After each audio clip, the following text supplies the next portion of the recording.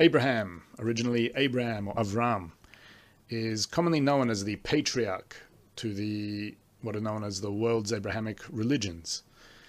It's very common to find material about Abraham as in terms of his life and as a historical figure. However, it's not so common to come across material that discusses Abraham as a spiritual quality and his life and events surrounding his birth, his infancy, his life as an adult, as spiritual processes, which are spiritual processes that take place within each and every person, and that Abraham and the birth of Abraham and his development are a spiritual desire, its birth and its development that takes place within the person, within you, within me, within society, within humanity, and that's a process that we can become aware of and work with and develop at every single moment. The latter, however, is how the wisdom of Kabbalah discusses Abraham and his life. It looks at all the Torah stories, everything taking place as this unfolding process, and that we can enter into that process, unravel it, feel it taking place within us, and the more we learn about it, the more we draw forces that allow us to experience that process at every moment of our lives. So that specifically is how we're going to get into. Now we're just going to look at the birth and infancy of Abraham as the birth and, you could say, infancy or the initial stages of development of this spiritual desire that takes place in each and every person. That's what we're going to get into today. This is Kabbalah Explained Simply. My name is Marcus, and we'll get into it right after this.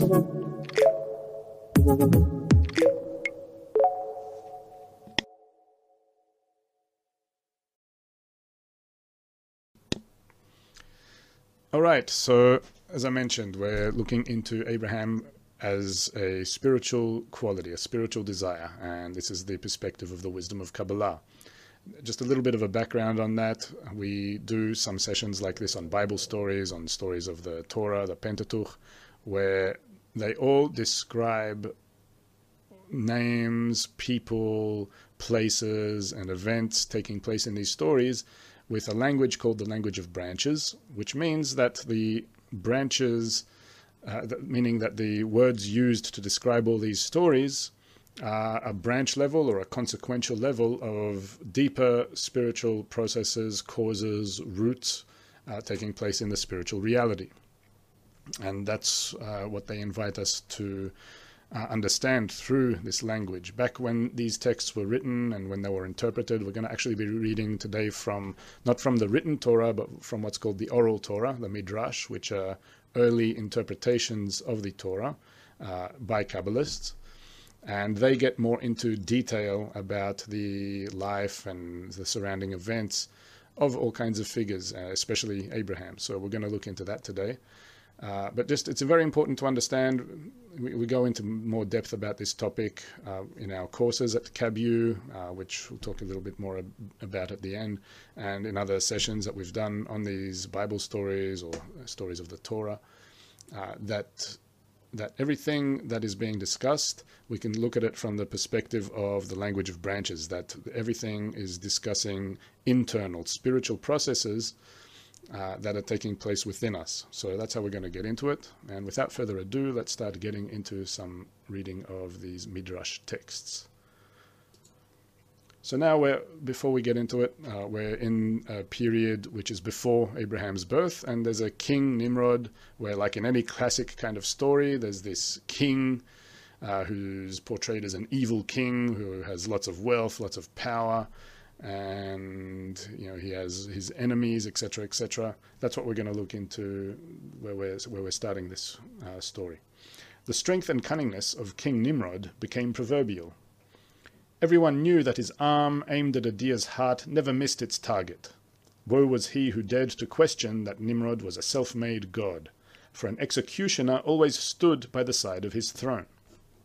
Let's get into what this little piece is talking about. Firstly, Nimrod comes from the word mered in Hebrew, which means rebellion. It means that he represents egoism, the human egoistic force. What's egoism? It's also represented by the words a self-made god.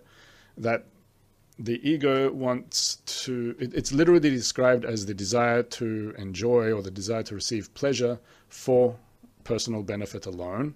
However, specifically egoism discusses what's beyond life's mere essentials, which are desires for food, sex, family, things that are here to preserve the form and the species, so the human species, from one generation to the next, and which any individual has those desires. King Nimrod represents desires which are those that want to overrule and overpower society in various ways. You could say that they're the most excessive desires for wealth, for power, for honor, for fame.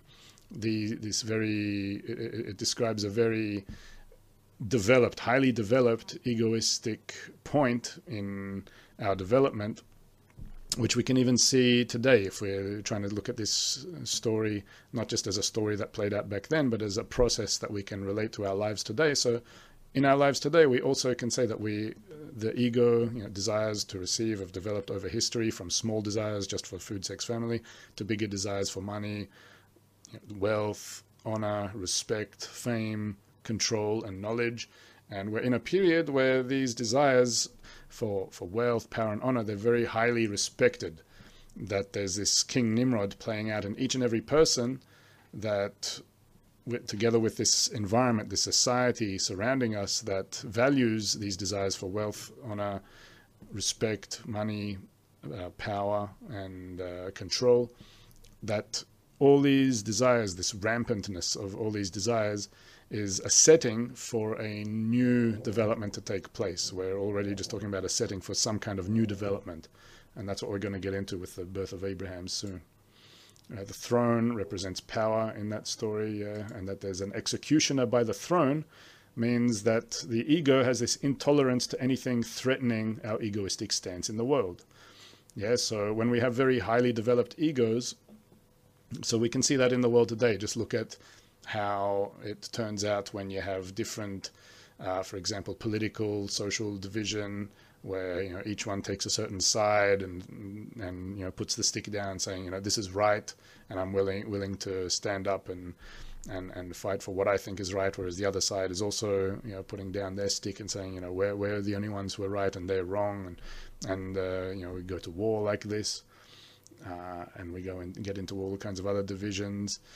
In general, we see that there's this idea that if something threatens my egoistic position in the world, we're willing to eliminate it. We're willing to remove it. We don't want it to exist. We want to, if we can't kill it off, so we'll denounce it. We'll try to make it small in everyone's eyes. We'll try to make it a worldview that's disrespected and disregarded, etc., etc. This is a sign of a very highly developed ego, and a point in our lives where we also see ourselves with this very stubborn stance on our ego to protect our egoistic stance in the world. It's something that also causes a lot of pain, a lot of misery, because as you can see, it creates lots of conflict. Each person having a different opinion, standing by that opinion. So there's going to always be clashes, conflicts, stress, pressures, and together with this highly developed ego in the world today. So we also see that we live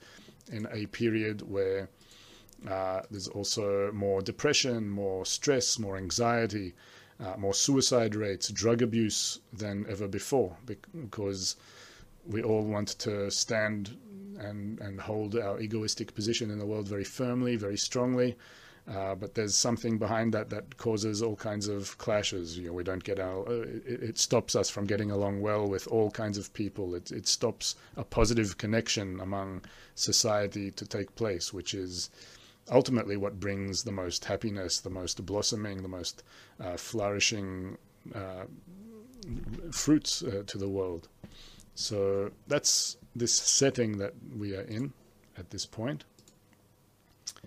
And then it continues. One day Nimrod's astrologers approached the throne reverently and prostrated before the king. "Oh, great lord," they proclaimed, "we come with news of great peril which threatens your rule. The stars foresee that a boy will soon be born in your kingdom, who shall deny your divinity and shall defeat you." Yeah, so what's going on here? We got Nimrod's astrologers. Who are these people? So this is describing, if we're looking at it again from the inner spiritual process that's taking place. So Nimrod's astrologers is this fear, a fear that comes within our egoistic stance to the world, because our ego wants to hold its position and say that, my wealth, my power, everything that's under my rule in the world, my position in the world, that is the most precious thing. So if there's something new that comes about that can threaten that, so we have a fear towards that. So this is what Nimrod's astrologers represent, this fear of shaking or shattering our egoistic foundations. And it also describes this intermediary state between Nimrod and Abraham, because if we see in that excerpt, it says that Nimrod's astrologers approached the throne reverently and prostrated before the king, that they foresee this new state coming. A boy will soon be born in your kingdom. What does this mean? That is the next degree, or you could say our next degree. It's this understanding, this awareness that Nimrod's rule, meaning the egoistic rule over us, our egos determining what we think, what we want at every single moment, that each and every one of our thoughts, desires, and actions is always aimed in this direction of what will give me the most pleasure. And specifically, egoism is receiving that pleasure at the expense of others. What's wealth, what's respect? It's that others will respect me. Wealth is that I will move that money that exists in others over into my territory. And control, it's also control over others, power over others. It's always in relation to others, and there's this oppression of others, this use and you could say exploitation of others involved in that form of egoistic rule, that the big egoistic desire that King Nimrod represents. So that brings us nothing but misery. This is the understanding and the awareness that a boy will soon be born in your kingdom. The next state from this position is one that the ego perceives as being very threatening, but at the same time, it's one that is this new understanding, this new awareness. It's this resistance to that egoistic rule. So we already talked about how Nimrod, these aggressive egoistic desires for wealth, respect, and power. And the next degree is this understanding, this awareness of the ego's own dependence, vulnerability, and fragility. In the wisdom of Kabbalah, we call it a process of recognition of evil, that we recognize, that we become aware of the egoistic quality within us, this desire that wishes to exploit others for personal benefit, as an evil quality. Why is it evil? Because ultimately, even though it's always working to bring myself pleasure at every single moment, to make myself enjoy, to make myself feel fulfilled, and to move things into my territory, wealth, power, everything, overruling others, it ultimately brings about misery on a mass scale, that it brings about conflicts. It doesn't bring about a positive connection with other people. It brings about a negative connection with other people, which blocks true happiness and blocks a state where we can truly become fulfilled and with pleasure, which we'll talk about soon. But that's this understanding that develops, that when our ego is so soaring high and we're in a position where we see that everything around us in society, in humanity, is operating by this calculation of each one trying to just please themselves at the expense of others, so that eventually leads us to a point which is called a point of recognition of evil. And that's the next state that comes about. And that's what Nimrod's astrologers tell Nimrod, and it's this fear that the ego has towards that state, because the ego, how much efforts do we put into developing our wealth in the world, developing our power, and developing and trying, and how all of our concepts in our lives that we educate ourselves with throughout our school years, our university years, all these concepts are based on a foundation, for example, values such as freedom, the concept of freedom. What's freedom in you could say, a healthy, materialistic, competitive society? Freedom is this idea that if I have more wealth, more respect, etc., then I'm freer. Then I'm a freer person, because with that additional, for example, wealth, so I can buy myself a bigger house. It's this concept of freedom where I can literally detach myself from others more and feel freer in that detachment. instead of realizing a different kind of concept of freedom, which is in a positive connection with others, which we'll get to soon. So let's look a bit further. So yeah, you see this here. The egoistic concept of freedom in such a sense is limited. That's what this new understanding, this recognition of evil eventually brings us, to see that all these values that we have based on that egoistic foundation, they're all flawed, because that egoistic foundation to our lives is ultimately flawed. This idea of wanting at the expense of others, wanting to separate from others. And the desire develops for a new concept of freedom, a freedom from the egoistic rule over ourselves. That's ultimately what this next degree is coming to tell us, that there's a different existence that we could be living, a different kind of life altogether, which is on one hand threatening to the ego and its position in the world, because the ego and all of its concepts of overpowering others in order to make itself wealthy, powerful, etc., etc. So that is all undermined by this new desire, this new state, this next degree that is coming to us. And that's what that excerpt talks about, that these astrologers of Nimrod come to warn about this next state that's coming. Nimrod turned to his ministers. What protective measures do you suggest? The answer came quickly. Issue a decree to have all newborn boys put to death. A wonderful suggestion. Call a meeting of architects. I shall issue an order to construct special houses that will keep all the pregnant women. We need to make sure that only girls are left alive. Yeah, so what does Nimrod come up with, together with those around him? This idea that let's put all the newborn boys to death. The ego sees it as, let's just look into what's a son or a boy. In Hebrew, the word for that is ben. We're always talking about it being understanding. That also comes from the Hebrew word for understanding, which is mevin or havana. So you can see how also in the text the Kabbalists used such words which connect to one another, which is all part of the framework of that language of branches. So when they're talking about this newborn son coming soon, this new boy that's going to be born, it's, as we talked about it, it's a next degree of understanding that there's this flaw in the egoistic way the world is running, in the egoistic desires that are ruling over us, these desires to just go at wealth, honor and power at all expense of others, just to try to make myself feel better. So if that next state, if this newborn boy that's coming is going to be this resistance to that previous level of power, so Nimrod's saying, let's put all the newborn boys to death, let's only have girls. So what does this mean? Girls and daughters, as opposed to boys, it's representative of the desire to receive, which is the base matter of our existence. We're born with this desire to receive pleasure for ourselves alone, and girls pose no threat to the egoistic stance in the world, the egoistic rule.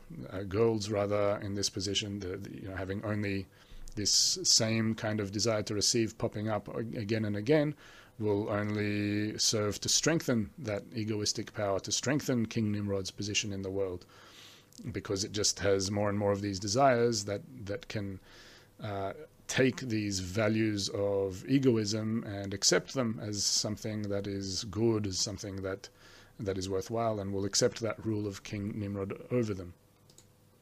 So killing the sons means receiving the pleasure of the next degree in a way that boosts self-gain, willingness to give in order to receive. So the sons represent a different desire, that desire that gives this understanding.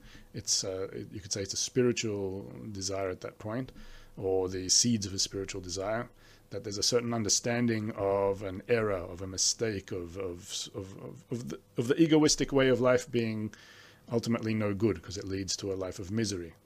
So if we kill that off, so then we're able to boost our self-gain in the world. We're able to boost our egoistic stance, and we eliminate the threat of this new desire coming. Rather, that desire enters that same egoistic desire to receive. What does it mean, killing, in spirituality?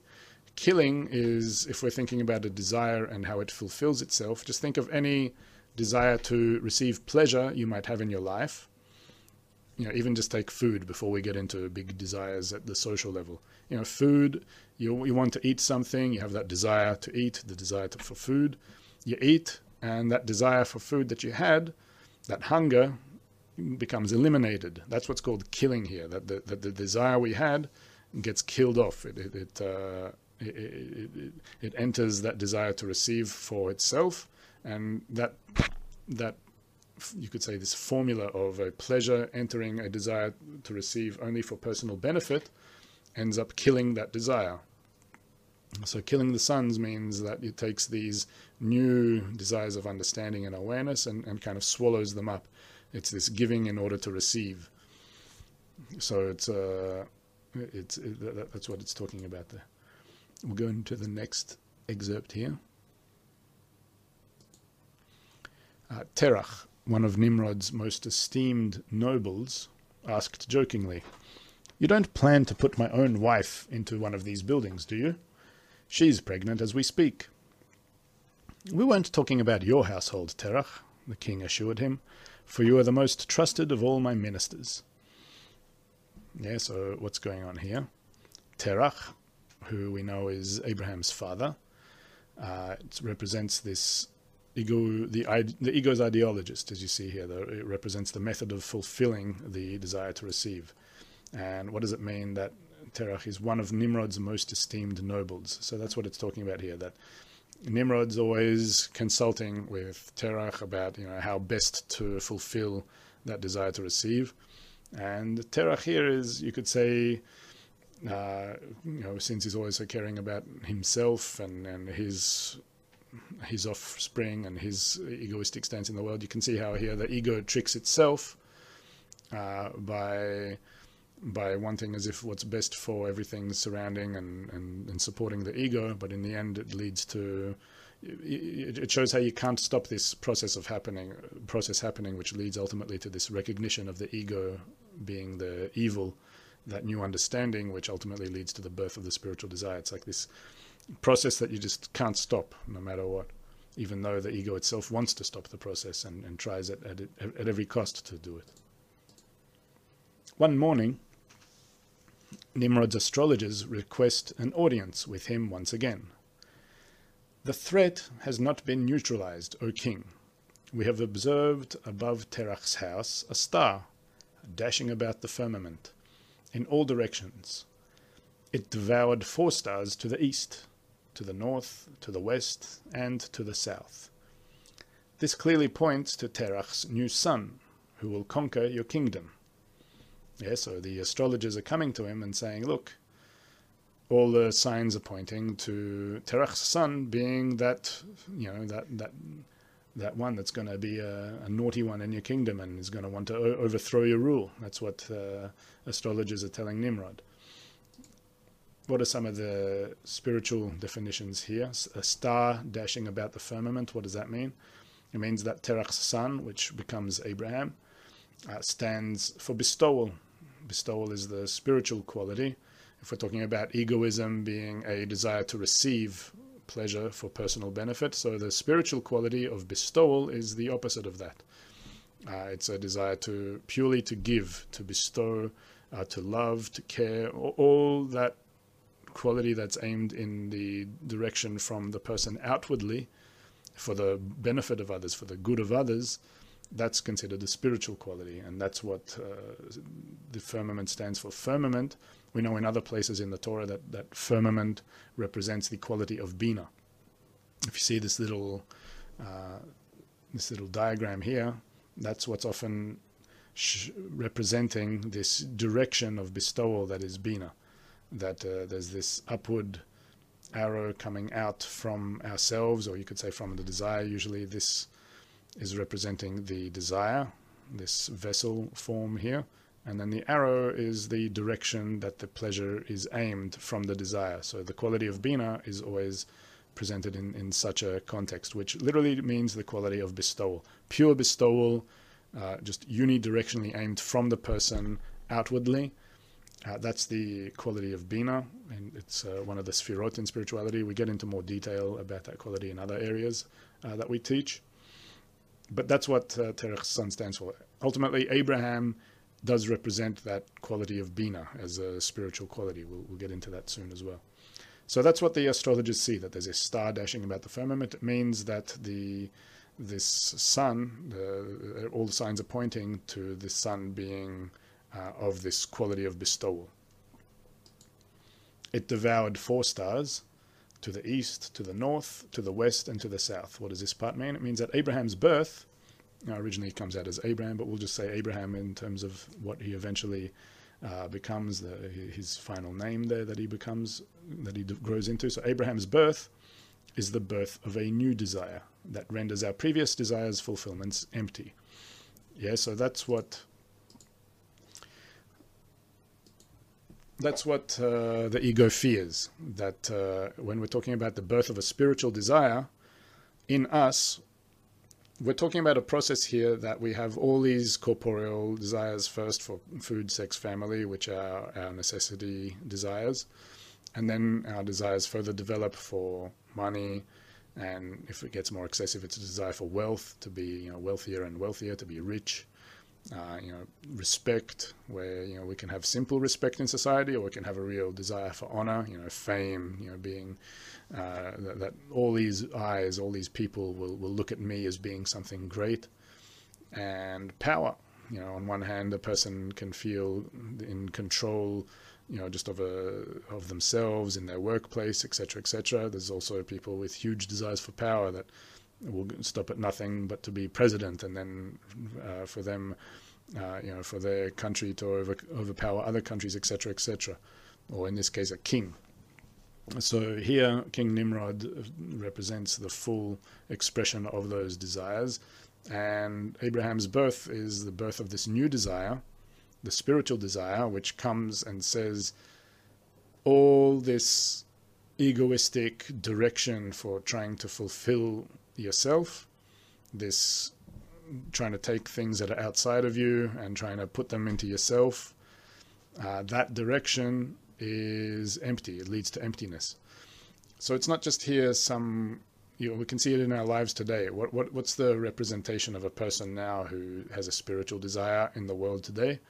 It means that we can be going about our lives on a day-to-day basis, out of necessity. We need to work, we need to make money, and we need to go about our lives doing a whole bunch of things, but we're feeling ourselves empty the whole time. And that emptiness comes from this new spiritual desire emerging, and we still haven't clarified what it is yet. The ego doesn't like that new desire, because all of a sudden things that gave it pleasure in the past don't so much right now. So this new spiritual desire emerges. How is that expressed? It's expressed with all kinds of existential questions. It asks, what is the meaning of life? Why are we here? What is reality?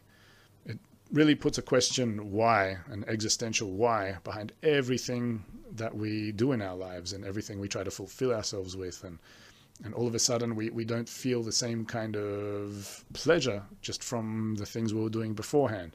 We could be going about our lives, working, and that work's not so fulfilling. We see just in general in humanity today how much people flip around their jobs from one to the next, much more often than they used to in the past.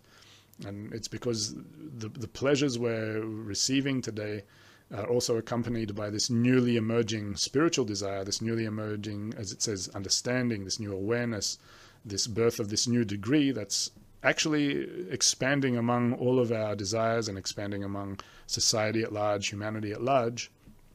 Different people feel it differently, but ultimately there's this new, you could say, extra space upon our egoistic desires, upon our corporeal desires, and this extra space is telling us, we're not feeling the fulfillment we used to feel in these previous desires. So we don't feel this new desire as something clear that appears that okay, we're going, okay, now I'm asking, with the exact words, what is the meaning of my life? And I'm going and, writing that in, Google and looking for the answers and going through, all the books according to that.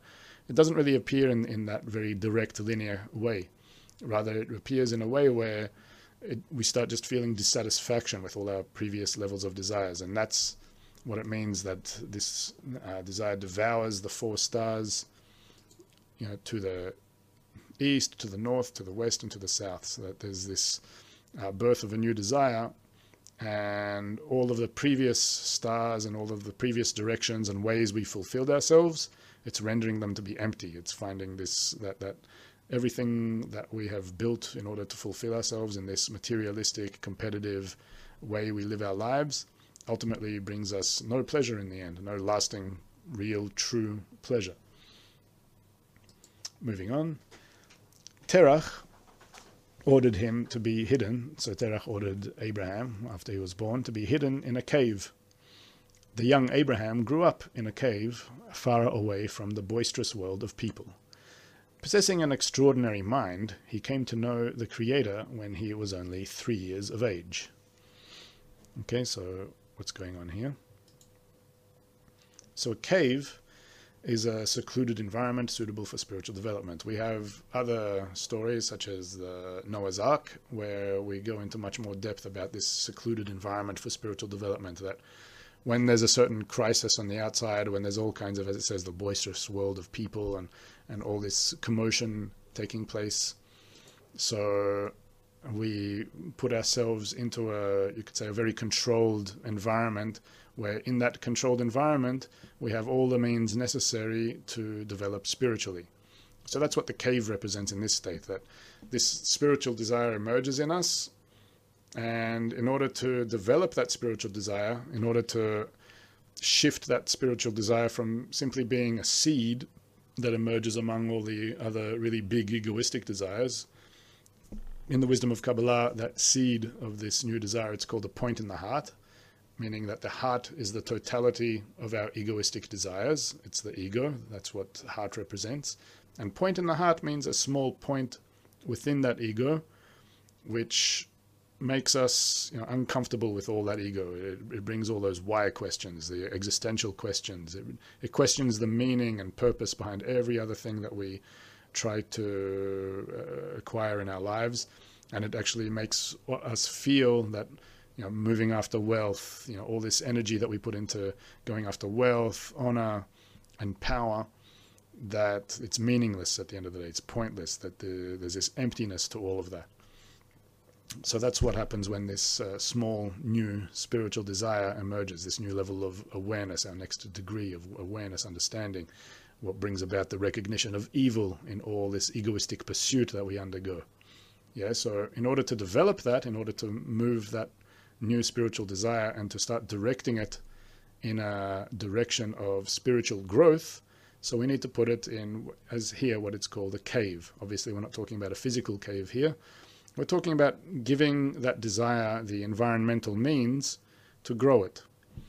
In the wisdom of Kabbalah, those means are 3 means, and they're defined simply as the right teacher, the right group, and the right books.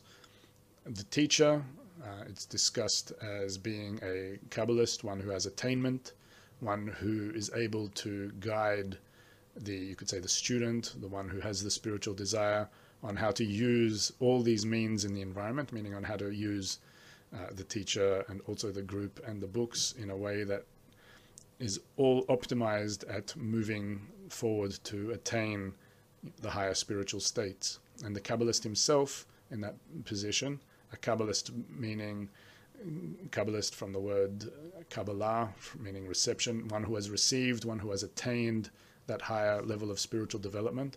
So their whole purpose is to completely care for the growth and development, for nurturing that spiritual desire that emerges in people in order to bring it to a point where it can grow up and become a fully fledged spiritual desire. We'll talk about a little bit what that means soon.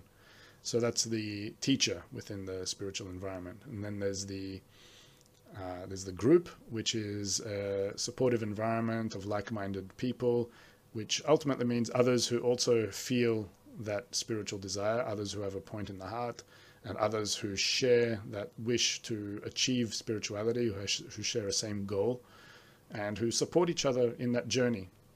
because if we're out, for example, as it says in the excerpt, if we're out in that boisterous world of all kinds of people who are chasing after egoistic desires, so we can't really exercise spirituality there in a very practical manner as we can with a group. Why? Because if we're talking about spirituality being an opposite quality of bestowal and love that we develop through our connections to one another, so at least in the first stages, we very much need that connection to be a mutual one, where we are with others who have that spiritual desire, that point in the heart, and we're able to work to develop connections between specifically those points in the heart, through each one aiming in that outward direction, aiming in a direction of bestowal, just like we saw in that diagram earlier of the quality of Bina, that each one's aimed with that intention to bestow, and where each one's trying to nurture and nourish each one's spiritual desire and fill that space between them with this quality of bestowal, that it's done in this group-like setting. And it allows this desire to develop through that mutual influence, each one on their desires. And since they have that instruction from the teacher, and also the third means, as I mentioned, which is the books, again, not just any books, but books written by Kabbalists, which have ultimately the purpose to just develop that spiritual desire in the people, and to develop it by, not just by developing it in individuals, but by developing it how do we ultimately develop the spiritual desire as opposed to our egoistic desires? Our egoistic desires are self-aimed. Each and every one of our egoistic desires just wants to receive pleasure for itself alone. It's acting in a direction of ultimately separating from others to fulfill itself. To exploit, to use what's outside of me to make myself feel good. That's the egoistic direction of fulfilling a desire. The new method that this new desire called Abraham, or the birth of the spiritual desire, represents, it's an opposite means of fulfilling the desire, that we develop a new, what's called a new vessel for feeling pleasure. You could say a new desire that we develop where we actually feel pleasure. In our egoistic desire, in our inborn desires that we were born with and raised in, we have no place where we can feel pleasure by bestowing upon others. We can only feel pleasure in receiving pleasure from others. So if we bestow to others, if we give to others, if we try to care for them, etc., we can only feel that pleasure ultimately that I give in order to receive. That's what's called, that's the heights of altruism in our corporeal egoistic world, that we can give to others on condition that it gives us some kind of pleasure to as a result of that giving. So it's not a genuine 100% altruism. Genuine 100% altruism can't be achieved within our egoistic framework that we are, within the human nature that we're born and raised in. Rather, we need to develop a new vessel, a new desire. We need to develop that spiritual desire, which comes from that point within each and every one of us, connecting to those points in others. And the method of doing so, and the environmental means for doing so, which the wisdom of Kabbalah guides us to, so that's what ultimately leads to this fulfillment of that spiritual desire, to be able to feel pleasure in this new vessel that we build and that we discover by working within these environmental means, which is represented here as the cave. We've discussed two of those at the moment. So we've discussed the teacher and the group. So the group is that setting where we all support each other, and we try to support the mutual bestowal and love among all those who have that point in the heart, that it's this mutual support to create a space between these points in the hearts that's a connected space. And the books, as we said, are written by Kabbalists, meaning written by great Kabbalists, ones who have attained the heights of spirituality, literally people who have attained very high spiritual degrees, and who write to us from those degrees with the intent of us not just learning and understanding what they're writing, but understanding in the wisdom of Kabbalah is synonymous with the word attainment, meaning they write to us in order for us ultimately to attract the forces from those spiritual levels. These forces in the wisdom of Kabbalah are called Or Makif, or surrounding light, that we attract those forces, and those forces actually work to nourish our points in the heart, similar to like watering a seed in the garden, and that seed eventually becomes a plant, and it turns into, you know, a full tree, etc., etc. So they wish to supply us with the means to attract the surrounding light, attract these forces from the higher spiritual levels, which works on developing our spiritual desire, which works on developing it within us and between us as we work in the group. And those three means, the teacher, the group, and the books, they act as this, similarly to what's discussed here in the story about Abraham, that Abraham, for the first 3 years of his life, was in this cave, in this controlled environment where he could develop spiritually. It discusses the means and the conditions that we need for our spiritual desire to develop from simply being this small point of a desire that makes all of our egoistic desires feel like there's this meaningless and this pointlessness around them, to one which can grow and blossom into what's called a fully fledged spiritual desire, which we'll talk about what that means a bit more soon.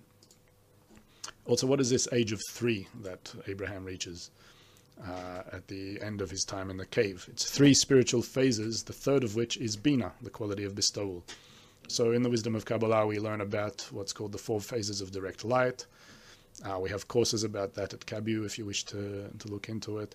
We'll talk a bit more about that at the end, but we get into the whole wisdom of Kabbalah, and the study of Kabbalah begins from studying the concatenation down in the 4 phases of direct light. It's the template, or you could say the blueprint of creation. Actually, one of our courses at Kabbalah is called the Blueprint of Creation, where you can learn about that. So the age of 3 simply means 3 phases down in that concatenation that we undergo from the root phase through to the first phase. The root phase is Keter, the first phase is called Chokhmah, and then we reach that third stage after all these, which is called Bina. So we reach these, from Keter, Chokhmah, and down to Bina, the third phase down. And so that's where we discover that quality of Bina, and that's what Abraham represents ultimately. He represents that quality of Bina, which is the pure quality of bestowal, that pure aim just to bestow and just to love in that specific direction. Moving on in the story. I've not seen the Creator, Abraham said, but I know that only a mighty and merciful God could create this wonderful world around me, and that only his supernal intellect could sustain the existence of this world. It is he whom I will worship. Okay, so what can we take from this one? Firstly, he's talking about the Creator here. The Creator, also in the wisdom of Kabbalah, it's talking about a force of bestowal. Yeah, so not to think about some bearded man in the sky, as might be portrayed in all kinds of ways. Rather think of a force or a quality of just that altruistic direction, of only bestowing, of only giving, of only wishing to develop a created being, a creation, and fill that creation with the most ultimate pleasure, enjoyment, fulfillment that it can possibly experience. That is the force of the Creator, this force of bestowal. So when it says that, what does it mean here that Abraham says, I have not seen the Creator, but I know that a mighty and merciful God? He's not talking here about believing in a God or believing in the Creator. He's actually saying knowing, even though he's not saying seeing him. So what does this all come to tell us? So knowing the Creator, that he is that level of Bina, knowing the Creator, again, knowing, coming from this word for understanding, Bina as well, it's from this word which means observation. It comes from being able to bestow in order to bestow. So it's not the full extent of spiritual progress we can attain, but it's a certain point in our spiritual development where if we develop that seed, that point in the heart to a certain level, it says here the 3 years, it's not talking about 3 corporeal years, of course, it's talking about 3 phases of development that we undergo. So you could say in our halfway point of development in spirituality, moving into the spiritual worlds, being able to enter that spiritual process. So we enter a stage called what's called bestowing in order to bestow. That's the level of Bina. That's called knowing the Creator. Seeing the Creator is a higher level. It's the full level of bestowal we can reach. It's called the level of Chokhmah. It's called receiving in order to bestow. that's when we can use the desires outside of us in order to fulfill them. So that's a higher level. So Abraham's basically stating here after those 3 years development what certain stage of spiritual development that represents. A stage of knowing the Creator, or a stage of reaching the level of Bina, of bestowing in order to bestow, and not yet of seeing the Creator, which is reaching the level of Chokhmah, a higher spiritual level of receiving in order to bestow. So let's just go over a little bit, now that we're entering into the last few minutes of this lesson. We'll just summarize these spiritual processes, as we said, that we looked into today. So if we're looking at it from the perspective of development of desires, either within the individual, we all have these desires that we develop through in our lives. Also, you can look at it from the perspective of society at large, humanity at large. So we develop through these desires for food, sex, family. Our smaller desires, our more individual level of desires, that all people have those desires for food, sex, family. And we develop through desires for money. And if we're talking about King Nimrod, so it's the most excessive social desires that we can possibly have, full desires for wealth, honor, fame, power, control, knowledge. That all represents King Nimrod in the story. It's that precondition to that next level of development that comes by, which is the development of a new level of desire, that spiritual desire. So that's the first, you could say, part of this process that's being discussed when we're talking about the birth of Abraham and his infancy. So then what happens in this process? King Nimrod fears the next degree of development, that there's this feeling of some kind of new development that's about to take place, some kind of foreseeing of it, some kind of impression of it, and the ego fears that. It doesn't want that. It wants to prevent that. Trying to kill the sons, trying to, etc., etc. Doing whatever it can in order to hold its own egoistic stance in the world. So that's what happens next. And then there's the birth of Abraham, which is the birth of the spiritual desire, meaning that we start feeling what's called the point in the heart, very specific, which is the desire for spirituality. Very specifically, both the great Kabbalist Bala Sulam, Kabbalist Yehuda Ashlag, you could say is the most renowned and greatest Kabbalist of the 20th century, and one of the principal source that we study the wisdom of Kabbalah from here at Kabu, at B'nai Baruch. So he foresaw that this point in the heart, this desire for spirituality, would emerge en masse in humanity starting from the end of the 20th century and go on into the 21st century where we are now. That's one of the ways it's relevant for all of humanity right now. Meaning that people would start really questioning the meaning and purpose of their lives and start feeling this increased dissatisfaction in all the ways we fulfill ourselves egoistically, from the end of the 20th century all the way through to now. And there's lots of examples we can get into that with, which won't for now, but we're just discussing the process here. So Abraham's birth is the birth of that spiritual desire. Then Abraham was in the cave for 3 years, meaning that this spiritual desire that comes up, in order to develop that spiritual desire and not just for it to be among the other desires, disturbing us, making us feel unfulfilled. If we want to take that spiritual desire and grow it, to move it forward in a positive direction, so we need to put it into what's called this cave, meaning grow it in a spiritually conducive environment. And that's by putting it into an environment of what's called the teacher, the group, and the books that we discussed. Yeah. So that's what sets off this point in the heart from being just one seed to being a seed, you could say, in fertile soil that allows it to grow out of this fertile soil like this, and become a real big, proper spiritual desire, what's called a spiritual vessel in the wisdom of Kabbalah. And then it reaches its final state, or it reaches that state at the age of 3 at least, an intermediary state that we reach at least now in this story when we're talking about the birth and infancy of Abraham. We'll go and discuss later stages of Abraham's life in other episodes of this. So it comes to what's called know the Creator and not see the Creator. Knowing the Creator means that it develops an intention to bestow above the desire to receive. So this is a certain level that it means that Abraham reached at 3 years of age, where he says that, I don't yet see the Creator, but I know the Creator, meaning that through that work in the spiritual environment, and attracting those forces, attracting the surrounding light that works on growing our spiritual desire, that works on growing the point in the heart and also growing its connection to other points in the heart, which is part of that group-like environment that we work with, etc. So we come to a stage of attaining spirituality, the first level of spirituality, which is developing that intention to bestow above the desire to receive, where we attain that state of bestowal in order to bestow, as it's called, the quality of Bina, the level of Bina, and a very important state in our spiritual progress.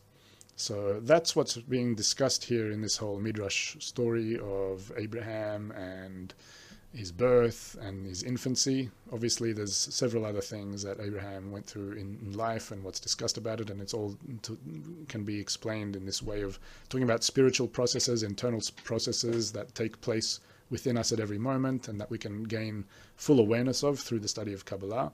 And as I've mentioned time and again, you can learn all about that at Kabu. So if you're interested in learning about the wisdom of Kabbalah and even finding all these things that we discussed as the means for spiritual progress, all that is at Kabu. You literally join an environment there which is full of introductory courses.